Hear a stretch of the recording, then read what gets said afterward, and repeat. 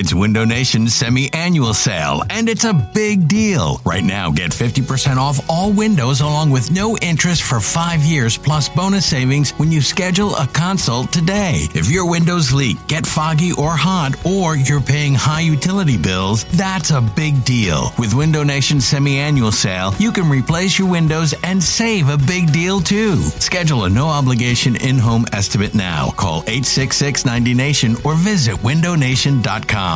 This is Matt Spiegel, and I can't wait to bring you Season 2 of the PBP, Voices of Baseball. The very best play-by-play voices in the game talk about their craft. It's a job so special that even Joe Buck told us he will probably go back to it. I'm 53, basically 54. I think it's too early to say nevers at this point in my life. I think at some point I'll get the itch again. Incredible guests sharing great stories from your favorite teams coming this year. Find us on the Odyssey app or wherever you find podcasts. Let's get more perspective on all of this with our next guest. Elliot Parks does a tremendous job for us here at WIP, covering not just the Eagles, which we frequently talk to him about, but also the 76ers. Elliot brought to us by Colonial Hyundai. Today is the best day to buy a new car at Colonial Hyundai. $6,500 for your trade guaranteed with rates as low as 0%. Shop them online 24/7 at colonialhyundai.com. Our beat reporter, Elliot Parks. Good morning, Elliot. Hey, what's going on? How you guys doing? Hey, pal. Doing well. Elliot, let's start Sixers, then we'll get to the Eagles with you. What is your reaction to everything related to Joel in the last week, from the injury to the waiting process to the news that it's going to be surgery to just your perspective on where it heads from here? Joel Embiid, the floor is yours.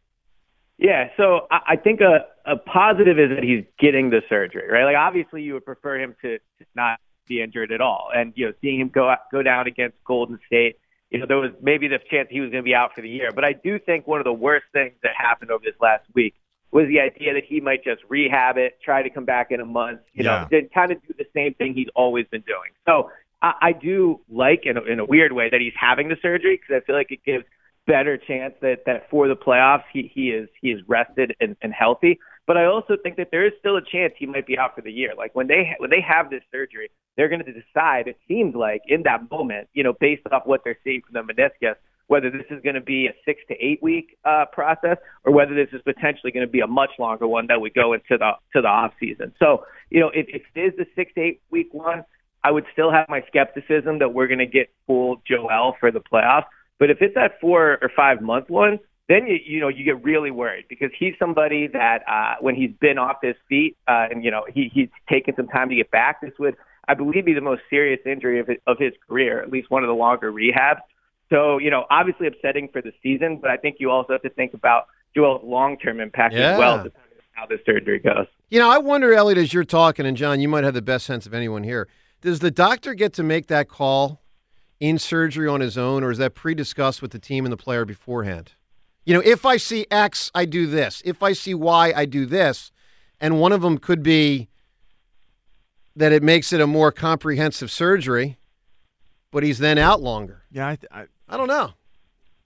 Boy, that's you know what I'm saying? Yeah, there's a lot that goes into that question. Elliot, to your point, Adrian Wojnarowski, literally what he wrote in the article ESPN.com, Embiid is expected to miss an extended period, but a more precise timeline isn't expected until doctors complete the procedure, which means they got to get in there and see how it looks, see what they got, see how it finishes, see how they feel when it's all said and done. But the general consensus is that it's likely that this will be successful. It's likely that this meniscus tear, that the next step that they take is they shave that tear off, and it's basically fixed as soon as the swelling all gets flushed out of there. It's less cushioned for the long haul, but in the here and now, it'll no longer be clunky for Joel. It'll no longer have little sporadic pains clicking and popping through. It'll now feel solid. John, let me ask you this question. So we're interviewing Elliot, but let me ask you a question. Is this a tear that they're not willing to say is a tear? Yeah, they said it's a tear. No, they didn't say it's a tear. Well, it's a flap of the meniscus that they have to shave off. The meniscus is torn. Elliot, if it's torn, why don't the Sixers just say he's got a damn tear? Look, it's a great question, especially when they go into such specifics on other injuries. They've been, I think, somewhat vague about the Joel thing. To John's point, it's a tear. The the flap thing, like I guess there is a level of specificity to that, but it's essentially a tear, and he's going to have surgery. But to what you were saying, I do think it's one of the situations where, like, I don't think Daryl Morey's in the surgery room with them, being like, okay, do this. But I'm sure it is not up to the doctor in terms of what he's going to do. I'm sure that they discuss all the options beforehand, and that the team obviously and Joel clearly had some input on what they would do. Clearly, the doctor's input matters because he's the one that's going to be in there. He's the specialist and all that. But I can't imagine it's the doctor's decision. Like, he's just going to pop out of the room and be like, hey, guess what? Joel's out for 5 months. Right. Like, I'm sure that they go over all these things. So, Elliot, another thing that intersects with this is that the trade deadline's Thursday. Now, we don't know if he's going to have this surgery today, Tuesday, Wednesday, Thursday, or Friday. All we know is we were told it's going to be this week. I would imagine they'd prefer to get it done before Thursday to ascertain how long the doctor thinks he'll be out. I never thought the Sixers were going to be in on a big trade this offseason or this season. I didn't think it was particularly likely, but I got to imagine it becomes now dramatically less likely that they make a big trade during this season. Do you agree with that? So I think the reason it's less likely they make a big trade is simply because a lot of the big names are off the board. Like, if we talked a month ago, OG Anunoby was someone that was, a potential trade option. He's on the Knicks. Zach LaVine is someone that's been discussed for a long time. He now has season-ending surgery. So you look out there in terms of who would even qualify as a big move. There was some LeBron talk, but he said pretty emphatically, him and his agent, he's not being traded from Los Angeles. DeJounte Murray out of Atlanta, I still think he would make a lot of sense. But the reality is there's just maybe not many big moves to be made. But I also don't think that this Joel injury should impact the trade deadline whatsoever. Oh, I disagree. I obviously disagree with you on that. But I'm saying, like, in what way? Like, why would I give up 2 or 3 first-round draft picks to get a guy who might come here and not play with Embiid this spring? Like, what's the because you're giving 2 or 3 draft picks up for a player that is going to be a long-term part of this team. Like, of course you wouldn't give up a player for 2 or 3 draft picks if he's only going to be a rental, right? But like DeJounte Murray is under contract beyond this year. Let's say you were to trade for, let's just use LeBron, right? Or Paul George from the Clippers. If you trade for Paul George from the Clippers, he's a free agent this offseason, but you would make that trade with the expectation you're going to re-sign that player. So but Elliot, how about you don't make the trade and you just sign the guy after Tobias is off the books, and I sign LeBron James as a free agent July 1st, and I get to keep all my first-round draft picks. So for 2 reasons. One, it's harder to sign someone than it's just a trade for him. Number one, like, you can just acquire him right now as opposed to having to compete for him in the free agency market.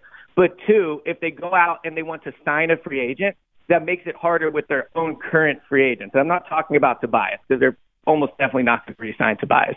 But guys like Nicholas Batum, who I think has played really well. I believe Melton is a free agent, if I'm not mistaken. Like, for the Sixers to re-sign their players and to give Maxey an extension, they can't go over the cap for another free agent. They have to essentially sign that guy first and then sign their own guy. Yeah. So it's easier to acquire that talent now.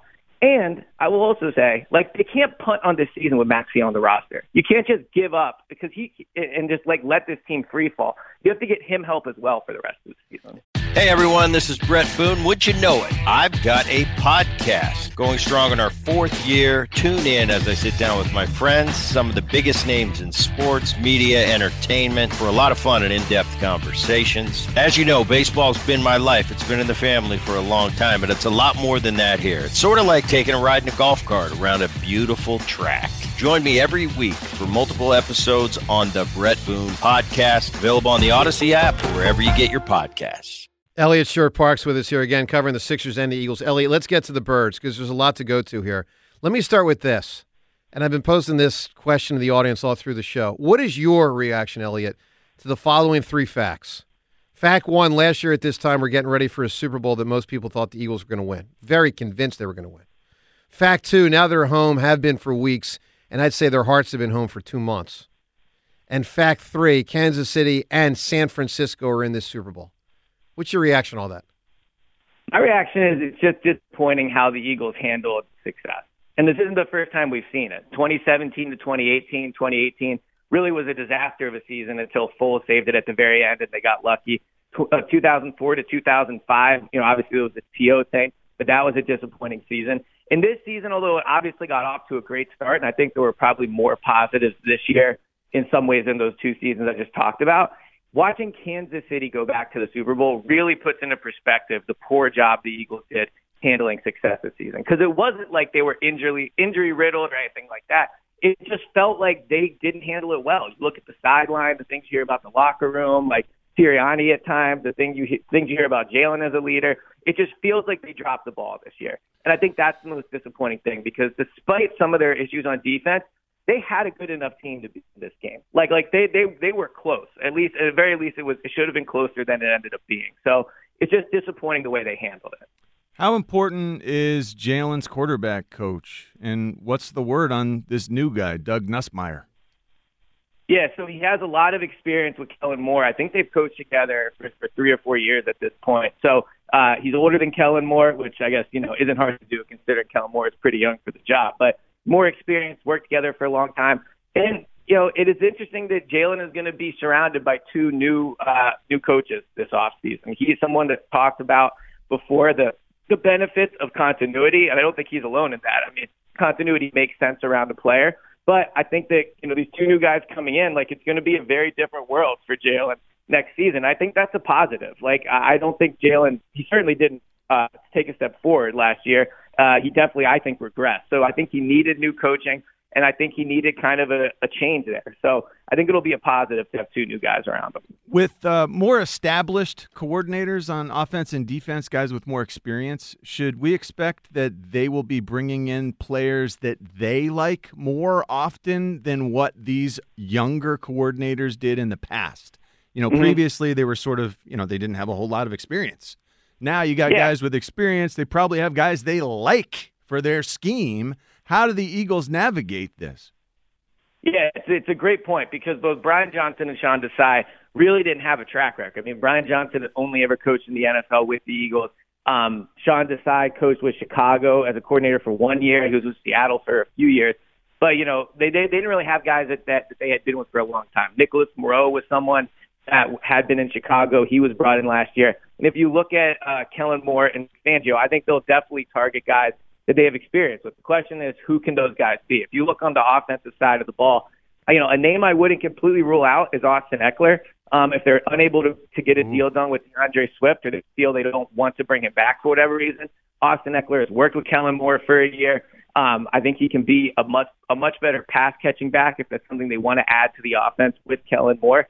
And I think also he's been a great goal line back, and that could really help with Jalen and the tush pushes. So, but Elliot, that so breaks the mold of what they spend on running backs. If you think he's going to get a big deal, I mean, I don't know. He's older, he's had injury concerns. You're right; they're not going to pay him a ton of money, but I do think if the market, I think, is yet to be seen on what he will cost. But the other one is Ezekiel Elliott. They apparently had interest last year. He coached. I mean, he played a lot of years in Dallas with Kellen Moore, a good veteran backup. So those are 2 players I look at on the offensive side of the ball. Jeez. Man, Zeke Elliott. That's real. I got to be a no. Pass protector, short yardage guy.